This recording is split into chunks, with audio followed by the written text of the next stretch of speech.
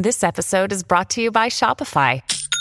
Forget the frustration of picking commerce platforms when you switch your business to Shopify, the global commerce platform that supercharges your selling wherever you sell. With Shopify, you'll harness the same intuitive features, trusted apps, and powerful analytics used by the world's leading brands. Sign up today for your $1 per month trial period at shopify.com/tech, all lowercase. That's shopify.com/tech. Today on What the Hack, does your face actually belong to you? The fact is, you give up your right to privacy the second your face appears online. This week's guest, New York Times tech reporter Kashmir Hill, explores these questions and more as she talks about her book, Your Face Belongs to Us. Welcome to What the Hack, a show about hackers, scammers, and the people they go after. I'm Adam Levin. I'm Beau Friedlander. And I'm Travis Taylor.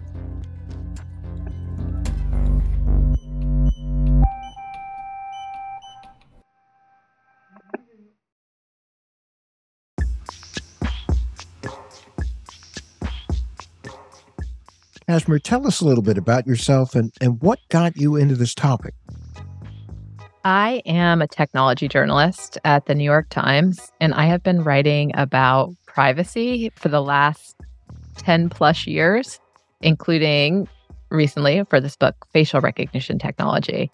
So it's the topic of your new book, which is Your Face Belongs to Us. What is facial recognition technology all about? I mean, we've come a long way since the days of Bertillon measurements. Bertillon, yeah.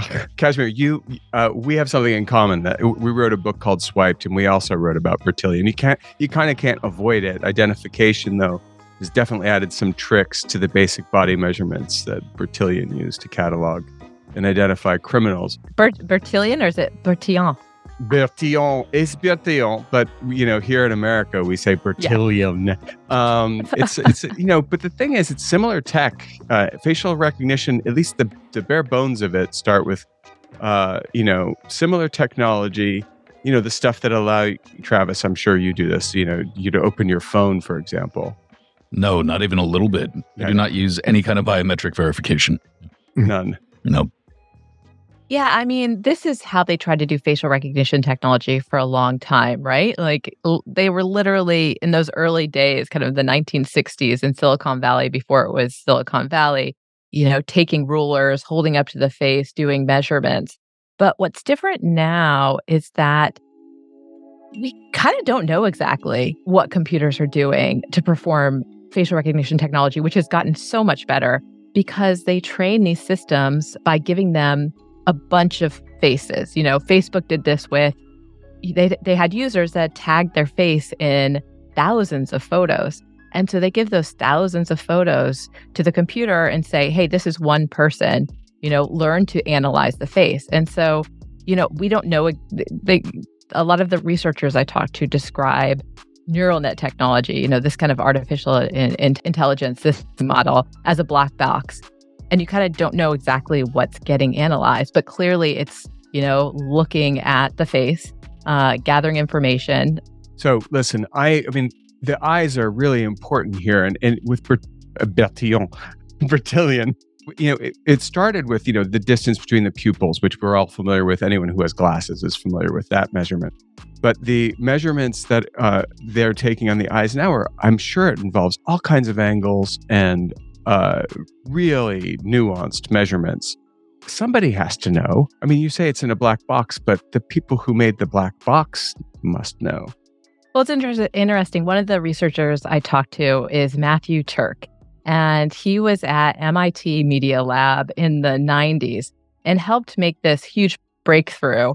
It was called eigenfaces. That's what he called it. It was kind of a German term it was a new way of doing facial recognition technology where they had the computers kind of create a couple of different facial types and figure out if a face matched based on, how much it was like each one of those facial types. And it was a very different way of analyzing the face than had happened before, where it was just these measurements. Facebook got sued at one point in Illinois, which has a very strong law that protects people's faces and says you have to get consent. And he looked at Facebook's algorithm. One name for it is deep face. spent a long time, at Facebook headquarters looking at how this works. And the Illinois law protects the use of the geometry of your face. And he made this expert argument that that's not what Facebook was doing, that their system is, looking at the face at a pixel level where it's not about the distance between the features. And this did not fly with the judge. He was kind of like, well, the spirit of the law is a face print, and I don't care how the computer's doing it. But that was his argument, and that's what researchers are saying to me. Yeah. So, and if it's pixels too, it's going to pick up on pigmentation. So, if someone has a little melasma on their face, or a mole, or their eyebrows are a certain way, that's always going to look the same way on a pixel level. Kashmir, you quoted somebody about a third of the way through your book, William Gibson, which is the future's already here. It's just unevenly distributed. So tell us, who's on that distribution list? For years, many tech companies approached facial recognition with caution. In fact, in 2011, the then chairman of Google said it was the one technology the company had held back because it could be used in a very bad way. And think about that. It was too Pandora's boxy for Silicon Valley, the world's most enthusiastic Pandora's box openers. But now, something important has changed, and it is because of this guy, Hoan Ton-Tat, and his company Clearview AI. And I'll let him describe what it does. Quite simply, Clearview is basically a search engine for faces. So anyone in law enforcement can upload a face to the system, and it finds any other publicly available material that matches that particular face. So for Clearview AI specifically, I think people who know about the company know that police are using it. But what I found when I started digging into the history of it is that the earliest beta users were kind of billionaires and Silicon Valley investors. And the company was trying to raise money. So, they were courting people who were wealthy, and they would kind of pitch the app, which, they had scraped billions of photos from the internet and paired it with this very powerful facial recognition algorithm. So you could upload someone's face and then pull other photos of them that were found online, along with links to where they appeared. So they said, hey, this could be great for preventing shoplifters. I mean, the fact that celebrities used it to start makes perfect sense to me, because it is a godlike power. And, it gives you the eye of Sauron. You can find people, you can figure out who's who. In that sense, it seems a little authoritarian. And that's backed up a little bit by the people who backed it in the beginning and users. Can you talk a little bit about that? So the person I think of as kind of being at the heart of the company is Hoan Ton-Tat, this tech obsessive, coding from a very young age, grew up in Australia, was kind of bullied because he's half Vietnamese, and there was some Asian racism in Australia. But yeah, loved computers, shut himself in his bedroom in high school and watched these free online videos from MIT to teach himself how to code. Goes to college, is very bored with his computer science professors, and spends a lot of time online on Y Combinator, Hacker News, as it's called, and just gets really excited about the idea of doing a startup. And he gets an invitation to just come to Silicon Valley and try to make it there. This one investor says, I'll give you a little funding, because Facebook was exploding at the time. It just opened up to third-party developers. This is 2007. And so Hoan drops out of college, flies across the world to San Francisco, and, basically starts doing apps, first on Facebook, then the iPhone comes out, he starts building games, and he's just kind of trying to make it without a lot of success. He doesn't really have any incredible ideas. And then he moves around 2015 to New York, and he really falls in with a very conservative crowd, associating with a lot of alt-right types, becomes very friendly with a guy named Charles Johnson, or Chuck Johnson, who is kind of known for a site called Got News, which was like some race baiting type of news stories. And they go together to the Republican National Convention, because this is when Trump is being anointed the candidate. And they're like part of that crowd that's just really excited about Trump and how different he is, and how unusual and atypical a candidate he is, and how he just says what's on his mind, has no filter. And has a loose relationship with rules. And facts, and yes. Good evening. I'm Peter Thiel. And Peter Thiel is talking at the convention. He's one of the keynote speakers, famous Silicon Valley investor. I'm not a politician, but neither is Donald Trump. He is a builder, and it's time to rebuild America. So Juan and Charles Johnson get together with Peter Thiel. And so this is where the seeds of the company start. And according to Charles Johnson, he said he and Juan Tontat were talking about there's, all these strangers at this conference. And we'd love to know, be able to tell in real time kind of who should we talk to, who should we avoid, who's a friend, who's a foe. And they start talking about some kind of app that could analyze people.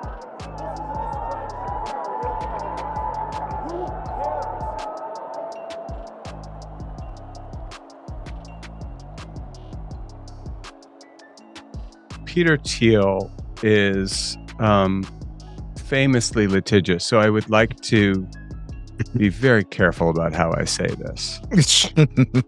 Well, I can go through some of his views. So Peter Thiel believes that death is not inevitable, and has talked about blood transfusions as a way of kind of staying young. Mm-hmm. He believes in, or at one point believed in seasteading, which is the idea that you create an island, man-made island outside of any country's jurisdictions so that you can live by your own rules. He's kind of classic libertarian. Sounds like a sea captain vampire you're describing here. But he's also a murderer of media sites. Yes. And this is something that they talked about, according to Johnson, because all three of them had run-ins with Gawker, or its tech site Valleywag, had things written about them they did not like. Mm-hmm. And so when they met, Peter Thiel had just basically killed off Gawker by funding lawsuits against it. I got Gawkered for trying to troll Glenn Beck, and I deserved it. I got nailed. I also got Gawkered, but it was not too horrible. But getting Gawkered becomes something else entirely. If you imagine for a minute what would happen if a Gawker reporter had access to Clearview and publicly accessible closed circuit cameras. It would almost be like you're living in Blade Runner. Yeah, or Black Mirror. At any rate, it all these fictionalized dystopic situations involving information are completely real now.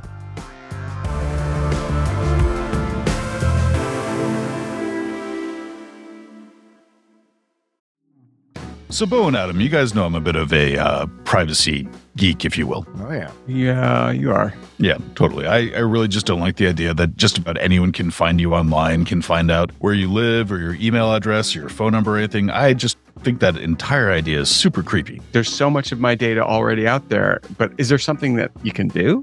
Yeah, actually, you can use Delete Me. Delete Me is a service that pretty much does the heavy lifting for you, where they go to all the data brokers that they have on file and just pull your data and delete it on a regular basis. I use it. I like it. And they make it quick, easy, and safe to remove your personal data online. Well, yeah, with these data brokers, they can accumulate huge amounts of your personally identifiable information. And if all that information gets into the hands of a bad actor, that opens you up to a lot of risk.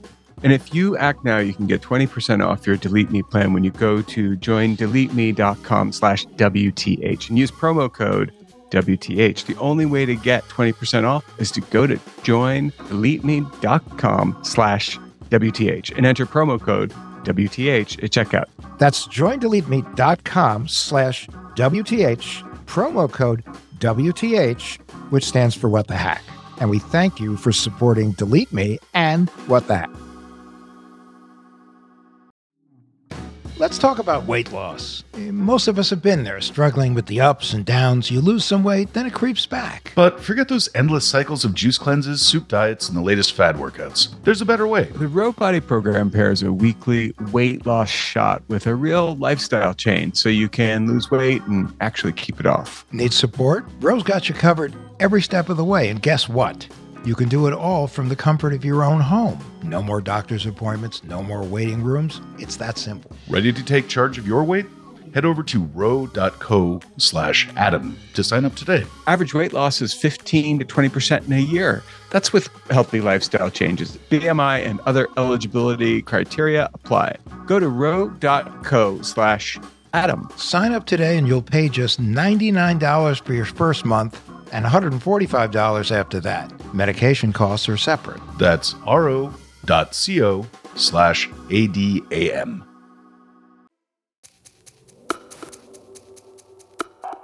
So from your book, it sounds like there were companies that actually had either the resources or the technology or both to do facial recognition, but didn't because of either legal or moral implications of it. Did that just open things up for Clearview? When I first heard about Clearview AI, a lot of people, thought it was a technological breakthrough that they did this. But in fact, other companies had gotten there, Google and Facebook, and decided that they didn't want to release it, that it was too dangerous or too legally risky. And what has happened in the last few years is open source technology and much more sharing of kind of these computer techniques. And so for somebody who has just, some technical savvy, they can take these powerful AI technologies. And if you, have the computing power and the ability to store a lot of data, you can do really radical things. And so that's what happened with Clearview AI. It's the kind of building blocks were there. And it was just a matter of being willing to cross that ethical line and put this all together. And they did.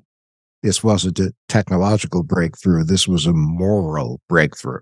The big breakthrough is, until now in society, when you were walking around, in a big city, I'm not talking about a small town where a lot of people, know who everyone else is, but in a big city, you can walk around anonymously. You can go into the store and buy condoms and kind of assume no one's going to know who you are and what that means for you, as long as you use cash. Otherwise, lots of people tracking it. You can have a sensitive conversation over dinner and pretty much assume the strangers won't be able to kind of connect the dots about what you're talking about. You can go to a protest and, assume the police aren't going to take a photo of you and be able to track everyone who was there. You can go to a Planned Parenthood, and if you walk out and there's protesters outside, they're not going to take a picture of your face and know who you are. And so what Clearview AI was doing was taking away that ability to be anonymous, because they were making faces searchable in the same way that Google made our name searchable, and kind of organizing all of this online information that has been gathered about us over the last 2 decades, some of which we put out there ourselves, and just making it available with a click of your face.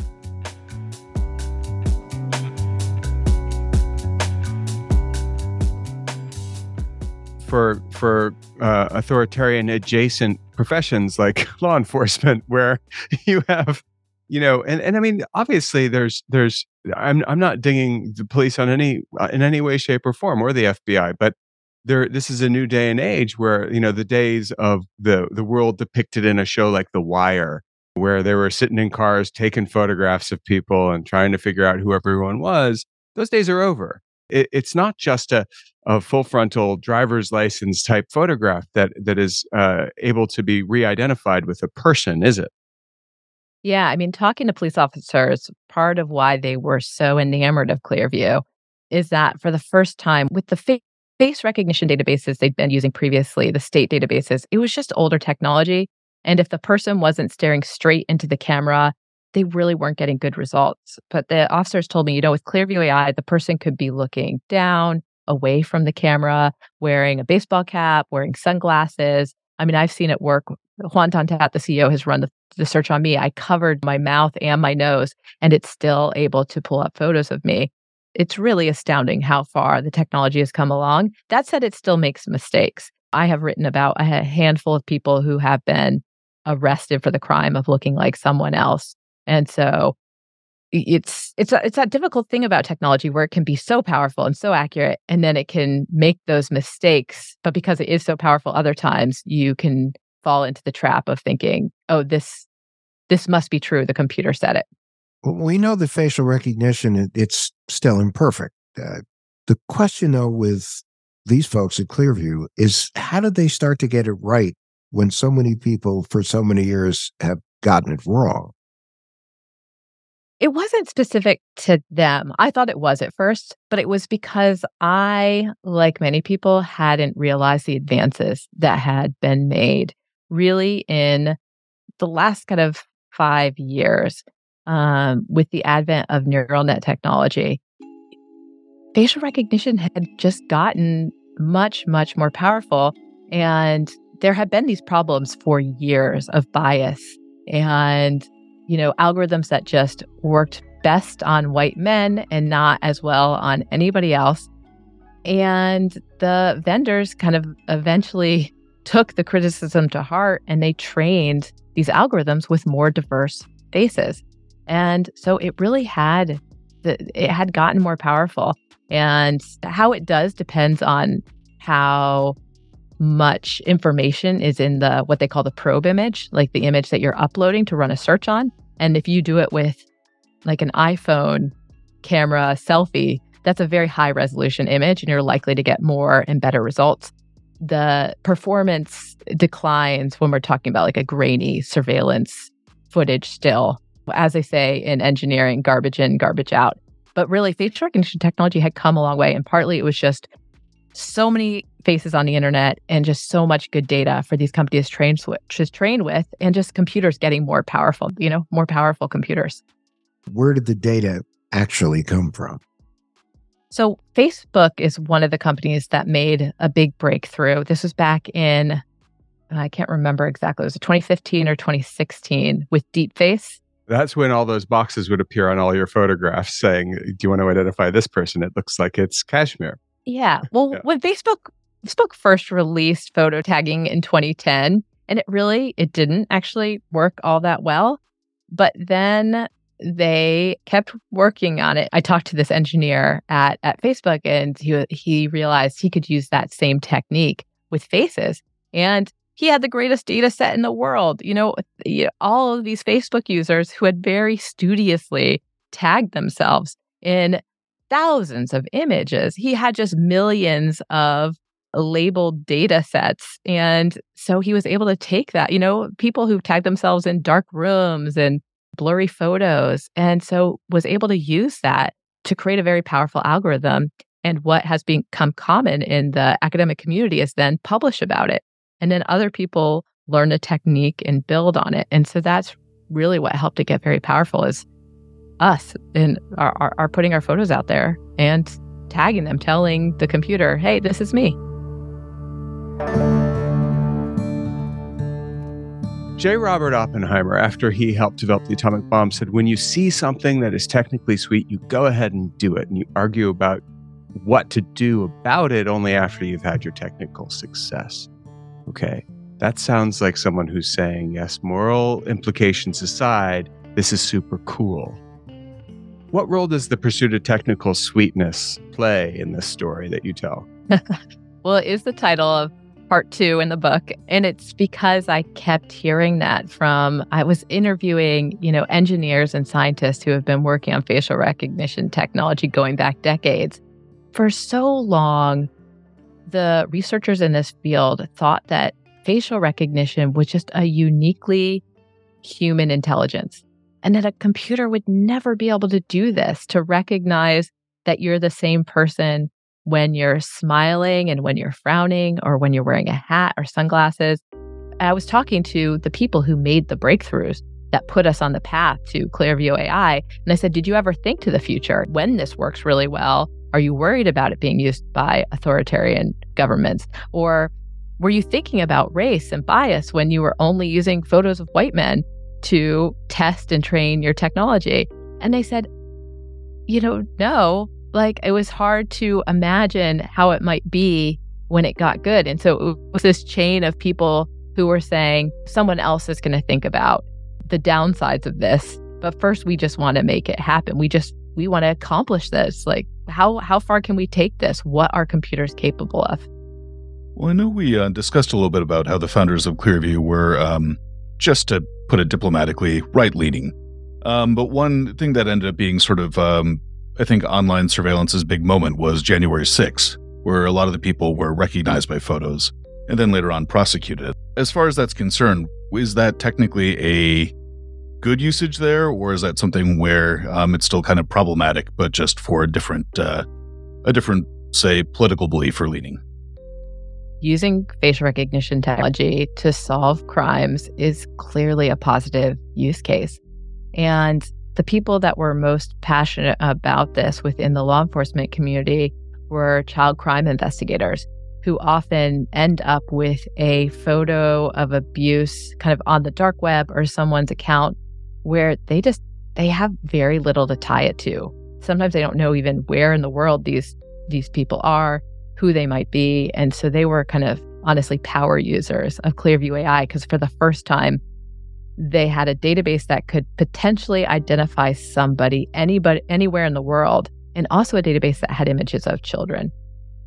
You know, at the end of the day, I'm a journalist who's just trying to explain to people what the state of the technology is and what's possible now. I'm not a policy maker or a lawmaker, but when I look at this, I think, yeah, like I see why this is a powerful tool for officers and why they want to use it to solve crimes.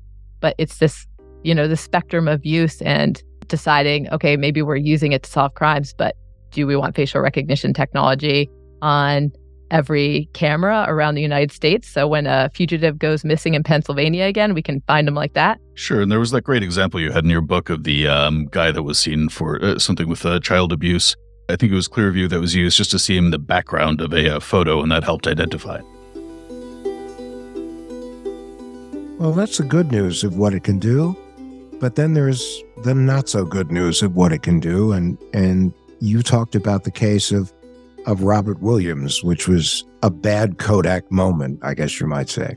Yeah, and this wasn't Clearview AI. This was a different facial recognition vendor that was used. But so Robert Williams is a suburban dad in Michigan, lives outside of Detroit, and has 2 young daughters, a lovely wife. And one day he's at work and he gets a call from a police officer saying, "Come turn yourself in. There's a warrant for your arrest." And it's 2 days before his birthday.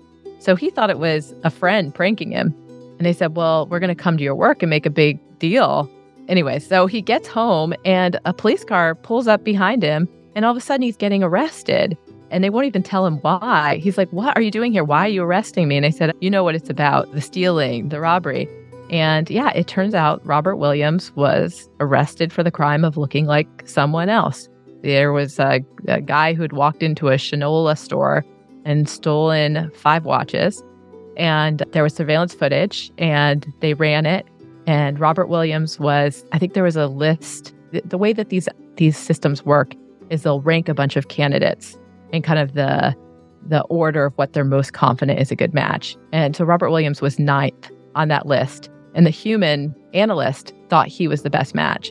And the police did not do much more investigating beyond that. They showed his photo in a 6-pack photo lineup to the security analyst who had watched the surveillance footage. And she said, "Yeah, I think it's that guy."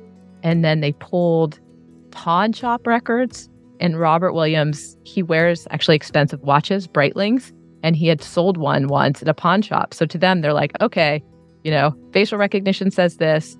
Eyewitness agrees with the computer that he looks a lot like this suspect, and he pawned a watch once, and this person stole a watch. And so he wound up arrested and held in jail overnight, charged, had to hire a lawyer to fight this case. It's crazy. It can go really wrong if police aren't pairing this with a real robust investigation, because these systems do not always get it right.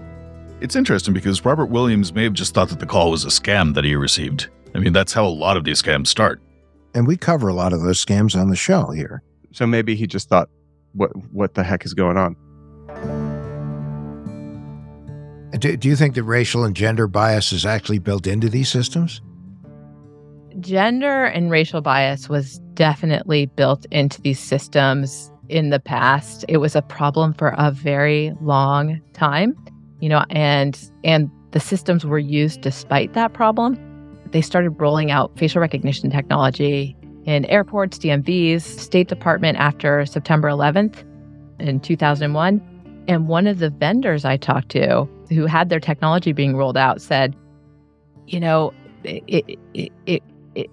it worked okay. It wasn't the greatest in the real world. And it did have problems. We had to pull out of South Africa because it just failed utterly on people with darker skin. And that was crazy to me because they were actively using it. And I just wonder how many people didn't get their visa because the State Department facial recognition system, flagged them as being somebody else. This has been a problem for a long time. But part of the problem was, again, they weren't training these systems on diverse faces. And now that they've rectified it, it has come a long way. There is a federal lab, the National Institute of Standards and Technology, that does test the accuracy of the hundreds of algorithms that different companies have. And they find that some, under test conditions, really are not showing, they're not showing what they call differential performance on different groups. One of the things that is striking in this is that many of the countries where this technology is used the most are places that are populated with people who are not Northern European and are darker skinned, so that they're going to be harder for these systems to track, but they're being used in an authoritarian setting. The more I hear about it, the more I have to ask if just this is an opinion thing. Obviously, systems like Pegasus, which is spyware, which you can turn on someone's microphone, you can turn on camera, you can do a lot of things that are really active, aggressive encroachments on people's privacy. When you're talking about images that are willingly proffered online, which many of us do on Instagram and other meta platforms, what does it all mean? And is it as creepy as it sounds to me? Because it does seem to me like this Clearview mixed with something like Pegasus is just a disaster for human rights. This is something that I worry about, is that the compounding of surveillance technologies, one on top of another. And it is what we are seeing happen already in places like China, where they're tracking the phone, they're tracking the face, they're making inferences between the phone and the face, and then putting that on top of a social credit score where you are judged on all kinds of measures of behavior, including paying your bills on time. And then they decide what access to services you have. You can't buy a train ticket if you have a low credit score, and you can't really subvert the system because they're tracking your face and tracking your phone. Yeah, I mean, I do find the idea of this just kind of continuing unfettered with no rules, no control over how our information is used. I think that we will have a very kind of chilling world. I mean, very hard to be free in that world. It would be a new kind of caste system based on everything from photographic imagery all the way up to behavioral aspects.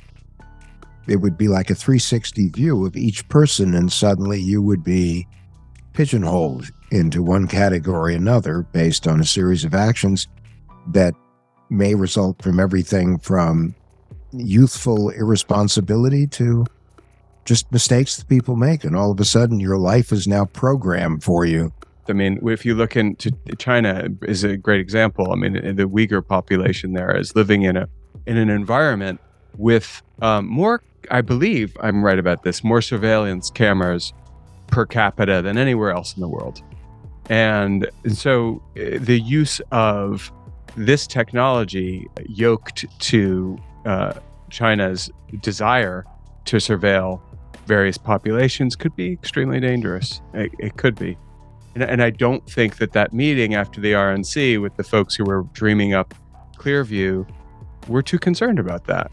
Maybe I'm wrong, and I will cease and desist if they send me a letter to do so. But I'd like them to tell me how I'm wrong, because it seems to me like it wasn't really part of the cake mix. What if someone uses this for bad purposes?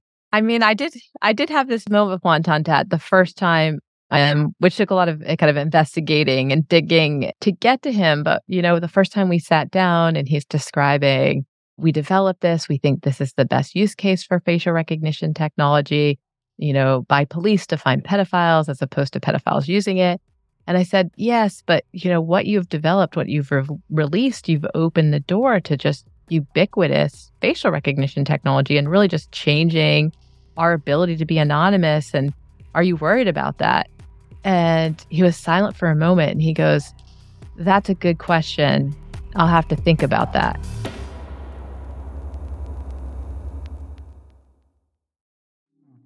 So here's the deal. I use Yahoo Finance.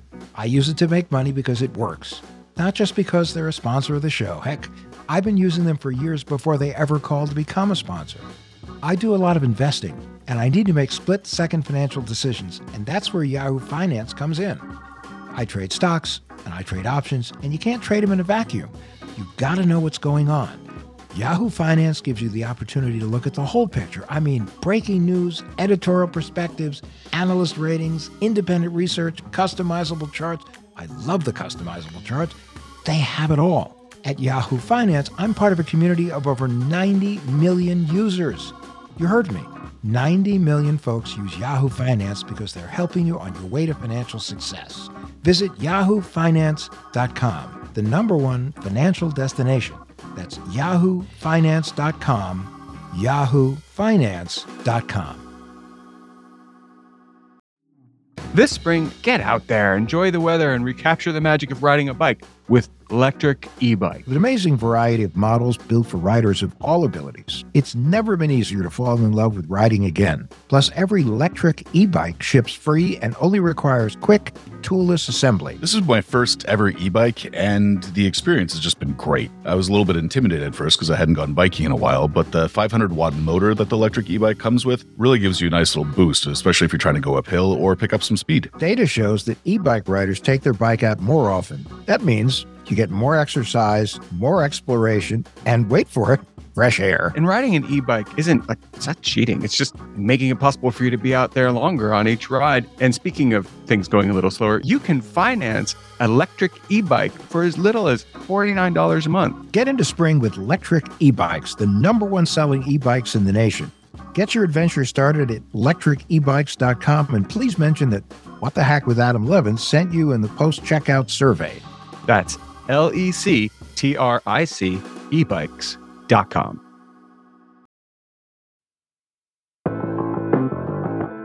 Where do we go from here? Okay, so now let's look at a lighter application of all this. So think about all of the uncredited role in movies. Pretty soon, it's going to be possible to identify everybody in a movie or a television series. Even the final battle in Game of Thrones, which you couldn't even tell who the main characters were. It was so dark. Right. So here's my question. Is anonymity dead? I mean, can anybody put together a similar system here? I mean, I don't think I couldn't put it together, but people with technical savvy can. And there are similar services now that, while Clearview AI is limited to police use, there is a public face search engine called PimEyes. And any of you could go there right now, and you're supposed to upload your own photo. You have to check a box saying, this is me, and I'm over 18, but they don't have any technical measures in place. I have a subscription so that I can see the whole photo. If you just go to it right now and do it, it'll show you a bunch of little, like your faces, but you can't see the whole photo or where it came from. And I have a subscription. I can do 25 searches a day, which I don't know why I would need to search my own face 25 times a day. And yeah, it's $30 per month. The database is not as robust as Clearview AI's. It's, hundreds of millions of photos instead of billions. And they didn't scrape the social media sites. And I actually was thinking about it a lot this month because of a woman in Virginia named Susanna Gibson, who's running for office, in a local race. She's a Democrat. She's a nurse. And the Washington Post reported that a Republican operative told them that she had, had streamed sex acts on the internet with her husband for tips. And these videos were not linked to her name, but were linked to her face. And I wondered how that operative found them. Was he, watching pornography and he stumbled on it, or did he run her face through something like PimEyes? And that's how she turned them up. I don't know. Your Face Belongs to Us. It covers some extremely important ground. We've talked about some of it today. If you could, you spent some time writing this book, and you probably would like people to walk away with something that they can use in life. What would that be? What do you want? If people, spend 2 hours with your book, what do you hope they walk away with? I want them to be prepared for this future and to know that this power is out there and already accessible. So maybe go to PimEyes, maybe find out what's out there on the internet. I want them to know that there is a hopeful tale in this book, and that's that privacy laws work. And if you don't like the idea of being in one of these databases, if you live in Europe, you can get out of them. Here in the United States, if you live in California or Connecticut or Virginia or Colorado, you have an access and deletion law, and you can go to Clearview AI and you can say, delete. I want to see my report. I want to see what you have on me, and I want you to delete my face.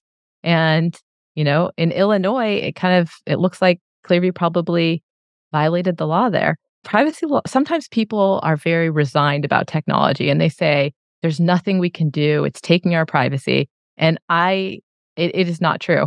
I will say from working on this book, and there's many ways in which we have constrained technologies. We passed wiretapping laws, and that's why the millions of surveillance cameras that surround us in the United States only record our images and don't record our conversations. There is something that you can do on the individual level. If you're so lucky to live in one of those states, you can delete yourself. But at more systemic level, we need to pass laws. That is how you decide what happens with technology. Privacy isn't just about what people know about you. It's about the knowledge that gives them control over you. And I think that people have to think of their privacy as a serious asset in their lives and think about all the things that they need to do in order to better protect their privacy and to take ownership. Hallelujah. That was beautiful. I'm going to put that on a shirt. It's long. It's kind of long for a shirt. I think I'm going to get a tattoo, and it's just going to go from one arm all the way across me to part the of it arm. was your quote. So I give you credit for that. I think I need to give it credit to Alessandro Acquisti. He's Italian and has very eloquent quotes. Anyway, Kashmir, this was really great, and we can't thank you enough for spending time with us. The book, Your Face Belongs to Us, is a fabulous book, and thank you so much for spending time with us today. Thank you so much for having me on.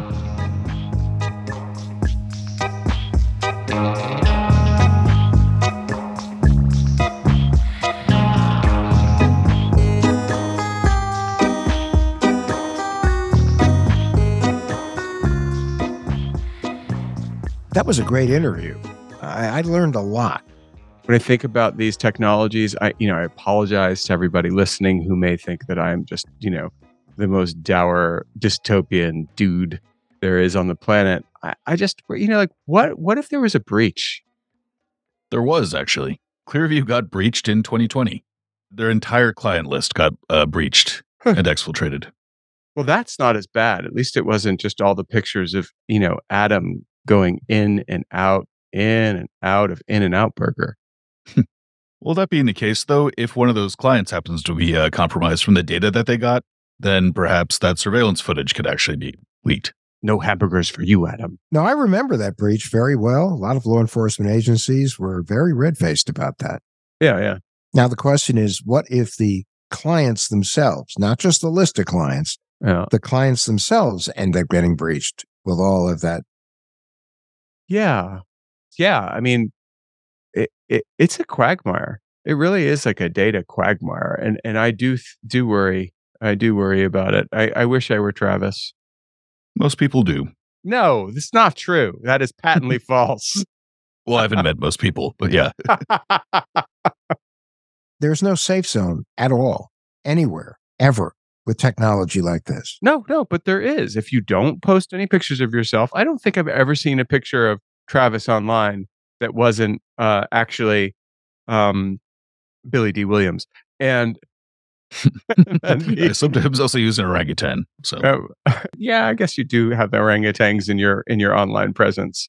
So So, I mean, again, our method of avoiding trouble, Adam, it's antiquated. We can't say anymore the best way is not to be there because you are everywhere as a result of technology like this.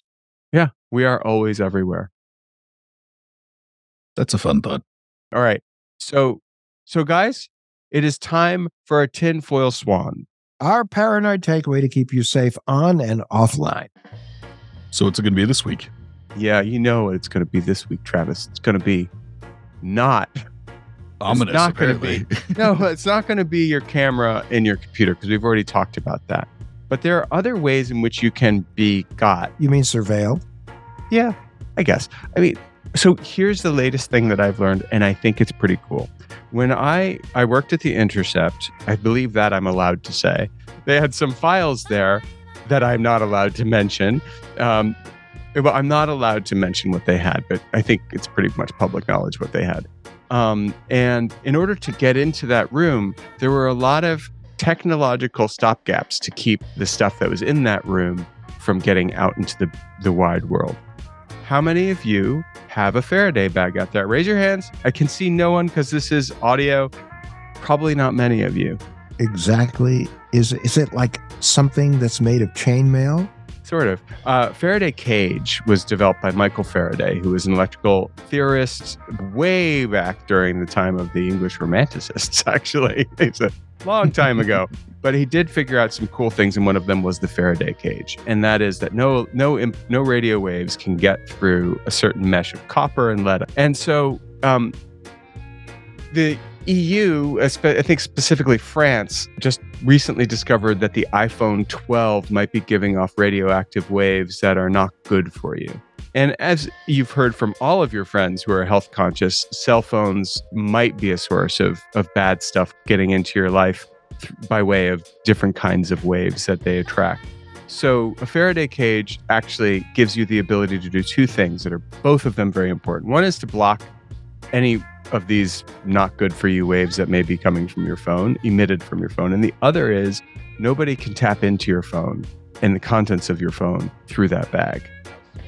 It is effectively, you put the bag over your phone or your computer. You use the phone, but in the bag next to your ear. In the bag, the phone will not work. But when you leave the bag and the phone, a person walking by your phone can't put a phone on top of your phone and steal everything in your phone. But could somebody steal the bag with your phone in? Yes. That is a pretty big loophole there. Yeah. What other things can you do besides a Faraday cage if you're worried about your security? I mean, the big one is that if you're traveling someplace, especially if they have a lot of surveillance, you can take the SIM card out of your phone. What does that do exactly, Travis? It makes you a lot harder to track. So that's where a lot of the GPS coordinates and the like that they can get from your phone are based. I mean, Bo did mention Pegasus. That software can actually turn on your microphone and turn on your camera, especially when you don't know it. As I remember, Jeff Bezos had a dispute with the head of Saudi Arabia who he felt sent him a text that might have put Pegasus software on his phone. Yep. Yeah, and the scary thing about it is it's called a zero-click spyware. In other words, you don't need to actually read the text or double-click or open any attachments. Just once it gets sent to your phone, it's on it. And your phone is, don't forget, your phone is a very needy piece of equipment. It is constantly saying, hello? Hello? Are you there? Are you there? Hello? And it's like, look at me. Look at me. Those little requests, those being open to requests, your phone pinging different places to say, I am here, I am here. There are hacks and probably zero-day exploits we don't know about that can get into your phone that way. The rule of thumb is your phone is always on, it's always a hot mic. The camera in your computer is always on even when it doesn't look like it's on. It might be filming you. And so if you want to have an argument with somebody that's very silly, do it outside. without your phone. Without your phone.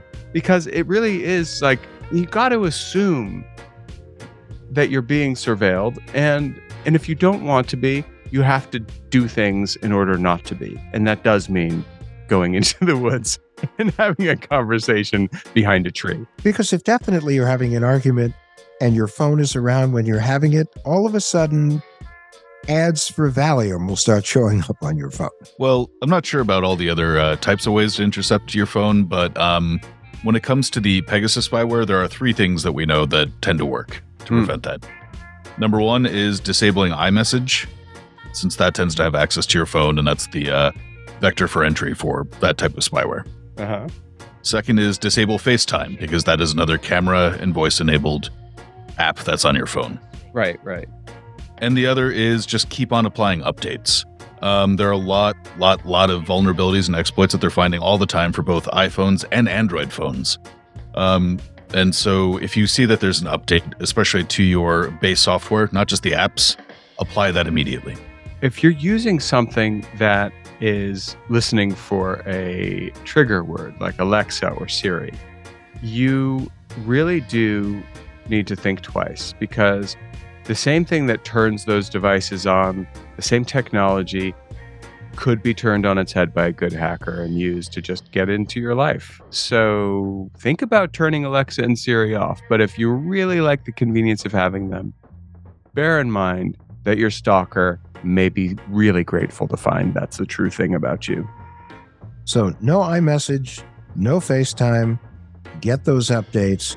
How about the advice that we've given time and again, that if you sense something is a little strange with your phone, turn it on and turn it off? Will that help you at all in a situation like this, or you need to do the other things we just talked about? I think turning off your phone and turning it on again is a great idea, and that should be part of everyone's cyber hygiene, just because it does get rid of those temporary bugs that can get into your phone but can't survive a reboot. Yeah, and the only other thing I can think of is to check the permissions for your apps. One of the most egregious examples out there, and this was years ago, there was a flashlight app before that became sort of a standard feature of phones. And it said that it needed to run access to your contacts, web browsing history, I think, the fingerprints of your children, take your pick. And it was just to turn on the flash on your phone. If you're seeing that your phone's acting a little bit oddly, go through and just see, first of all, do you have any apps that you can delete? But second, just see what permissions those apps have. Travis, I think that's our tinfoil swan. That's our tinfoil swan. Indeed.